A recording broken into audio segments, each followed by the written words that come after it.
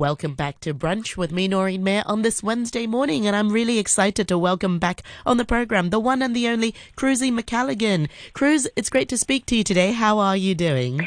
I'm well, thank you. But that same thing can't be said for everyone around me. People are falling like flies into big snotty puddles. Yes, my nose is blocked as well at the moment. So I'm just trying to unblock it as we speak with tissues. Tissues.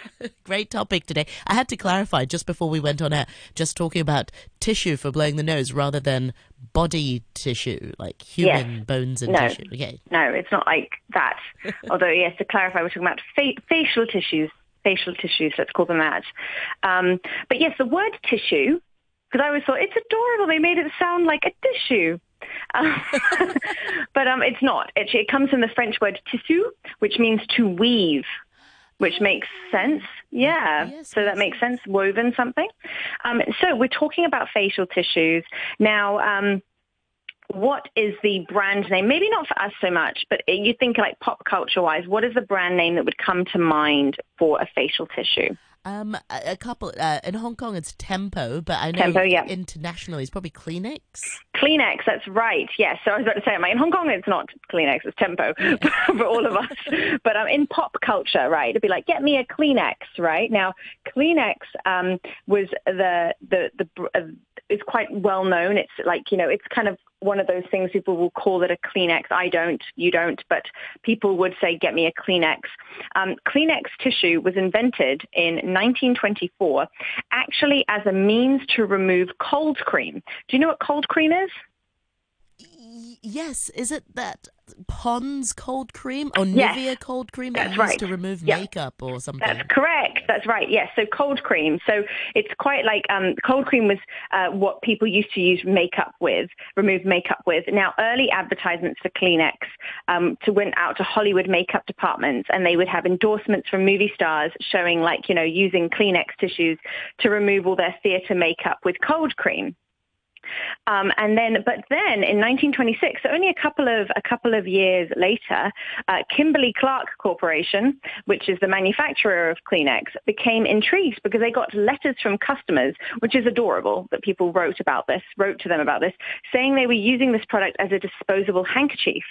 Right now, I don't know about you, if anyone in your life's ever had like an old-fashioned hanky, like a cloth hanky. Yeah, my granddad always. Yeah. Yes, he had a hanky. Yeah, my dad has always had a hanky. Not even for when he's sick. I think it's just like a handy thing to have, I suppose. The girls, my daughters have handkerchiefs that they put in their pockets. Yes, because that their school insists that every day they need to bring a handkerchief to school. Yes. For what? To wipe their hands after they. Oh, right. Yes, after they go to the bathroom, rather than using paper towels, they use their handkerchief. How interesting. Yes. I didn't know that. Fascinating. Anyway, people started saying they were using this particular product as a disposable handkerchief instead of what it was intended for. So they ran a test in a newspaper, and they ran these ads sort of with two main uses of Kleenex, either to remove cold cream or as a disposable handkerchief for blowing your nose. And readers were asked to respond. And results showed 60% of them used Kleenex tissue for blowing their noses. So then what happened in 1930, they listened to the customer, and Kimberly-Clark changed the way they advertised Kleenex, and their sales doubled. Right? Because obviously it's quite a specific thing to use it with cold cream, but everyone has to blow their nose at some point during the year, right? So it was quite interesting. But in 1928 was when we got the familiar pop-up tissue cartons with the perforated opening. I have to say, I don't often, if I talk about my relationship with facial tissues, Noreen, I actually haven't always been someone who will buy a box of tissues. Do you know what I mean? I would always just use toilet paper to blow my nose or wipe my tears. I was never someone who bought facial tissue. Me too. But it's only until we have kids, and it's like you just have to have a box of tissue lying around because... Yes, because they're children. And, I actually have a friend who bought her son, who when he was about 2 years old, he got a box of tissues for Christmas just so he could pull all the tissues out. That was his Christmas present.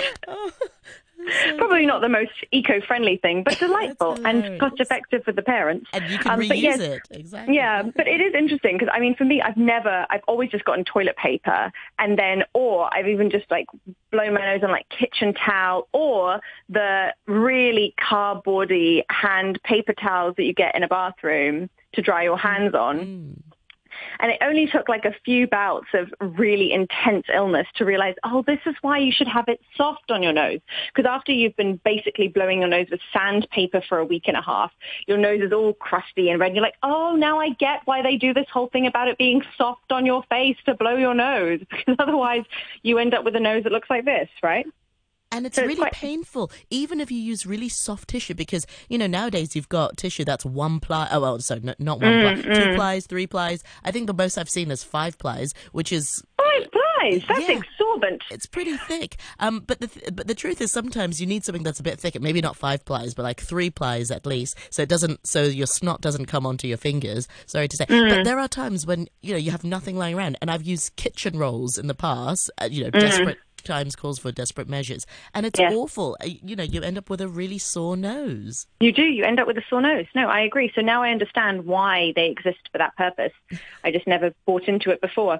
But anyway, so this is interesting. But I do have to say that on the few times that I have bought a box of tissues, that perforated opening is a delight.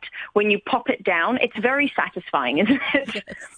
Yes. Like a few pleasures in life, popping down the perforated opening of a tissue box. Come on, it's a delight. But should I give you a box of tissue for Christmas? You could, only if it's unopened, and I can pop down the perforated opening. But yeah, so anyway, so it's quite interesting. So in 1929, they kind of created like different colors of Kleenex tissue, and then a year later they had prints on them, like just like little graphics, which you sometimes see with tissues now as well, of course.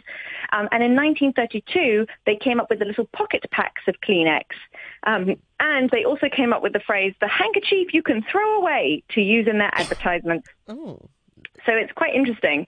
Now, there is a bit more depth to the history here, though, because during World War II, rations were placed on the production of paper products, and the manufacturing of Kleenex tissues was limited.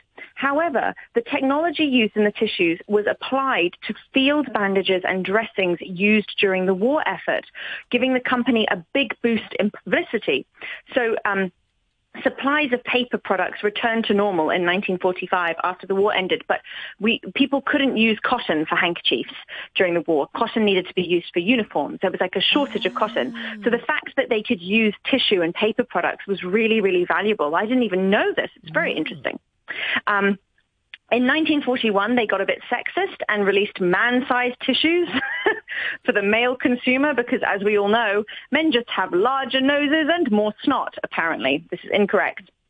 And in 1949, they created a tissue for eyeglasses, which was released. Eyeglasses? So like you have to clean your eyeglasses with, the grubby bits on your, I don't know, neither you or I. Do you wear glasses? I don't wear glasses. I don't wear glasses, but nowadays they have microfiber handkerchiefs for those, because tissue apparently scratches the glasses. I don't know. I just use my T-shirt, to be honest. Just sort Fascinating. And then just use your shirt. Yeah, exactly. I do it with my sunglasses for like children's grubby fingerprints. Anyway, so when we talk about the name Kleenex, because it is very well known, right? Kleenex tissues. Where did it come from? Apparently, this came because it was about removing makeup and cleaning the face originally. It was that clean, and then the X at the end of the word EX was tied to the company's other popular and successful product at the time, Kotex, which was like sanitary pads. So they were like, women will like this. We already have a product that has an X at the end, so we'll do that. Isn't that interesting? Yeah. Well, it's not interesting. It's just a corporate machine, but still. Just adding the X at the end. Cruz, do you, just talking tissue and packet tissue also, one thing that came to my mind is scented ones. What are your thoughts on that? Oh, well, they're not very good for the environment, as I've found out from my research. I think, and I also find them, I don't know, maybe it's just me. I think this is the same reason I never bought boxes of facial tissues. It just seems like a very large investment for something that was going to be filled with my snot, right? I was like, what is the point of spending money on this? As obviously, a few scarred nose incidents afterwards from using sandpaper to blow my nose, I now understand. And also having children and them not wanting me to blow their nose with sandpaper. But yeah, I think it's that same thing. I'm like, it just seems like a lot of frill for something that's going to be filled with snot. What's the point? What are your views? I'm not a fan of scented ones because they actually irritate my nose. Do they? Yeah, because they actually make me feel actually more nauseous if you're not feeling well already and you've got that scent sort of going up your nose. I'm not a fan of scented ones, but it's actually harder to find neutral ones or unscented ones around because the proportion, they're always sold out. I won't mention any specific brands, but there's like jasmine or applewood or all those sort of not flavors, scents. But it's actually harder to find the neutral ones or unscented ones these days. Well, that's what I found. That's true. But I do have to say, if someone's given me a tissue, they're like, oh, would you like a tissue? And I'm like, thank you. And then I find out it is applewood, which I don't know what that means, but I know what you mean. It is delightful. It smells delightful. I'm like, what a pleasant experience. I wouldn't purchase it myself, but thank you for sharing it with me. I feel that same way about difference between... Yes, I don't know. I have to check that out in a 7-Eleven next time. I feel the same way when people have super fancy hand soaps in their homes. Like a bottle of hand soap that like costs 400 Hong Kong dollars. And you're like, I'm just going to stick with my Dettol from the corner pharmacy, but I'm very grateful that you've invested in this hand soap because my hands smell delightful now. I think it's that same feeling. I'm like, if we talk a little bit about the history of the whole concept of wiping your nose, most people probably in the early years probably just wiped their noses on the backs of their hands, their clothing, or both. Some still do, like my children. So, on my clothing, yes, or on my clothing. That's another one. But using a separate piece of cloth to wipe your nose may have originated during the Roman Empire when people were said to have used linen cloths to wipe their faces and their noses. Now, fast forward to the 16th century, where Europeans repurposed the kerchief, which was a cloth used as a head covering, as a cloth for wiping hands, faces, and noses. Thus, the handkerchief was born. Isn't that interesting? So took the kerchief, which was a head covering, and then you now used it for your hands. It became the handkerchief. Woo, look at that. Oh, handkerchief. Etymological origins of the word. So that's quite interesting. But yeah, so there's lots of different reasons that and it's still very popular, this idea of boxes of tissues. And today there's so many different kinds. There's I saw that I was looking into the ones in the States. There's so many different brands of facial tissues in the States, and they're all really fancy. But Kleenex is still kind of synonymous with facial tissues. It's still the one that people tend to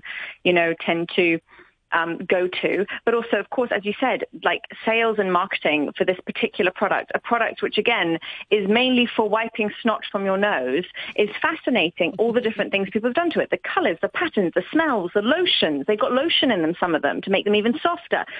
Some even have germ-fighting agents, which seems... I guess helpful, I suppose.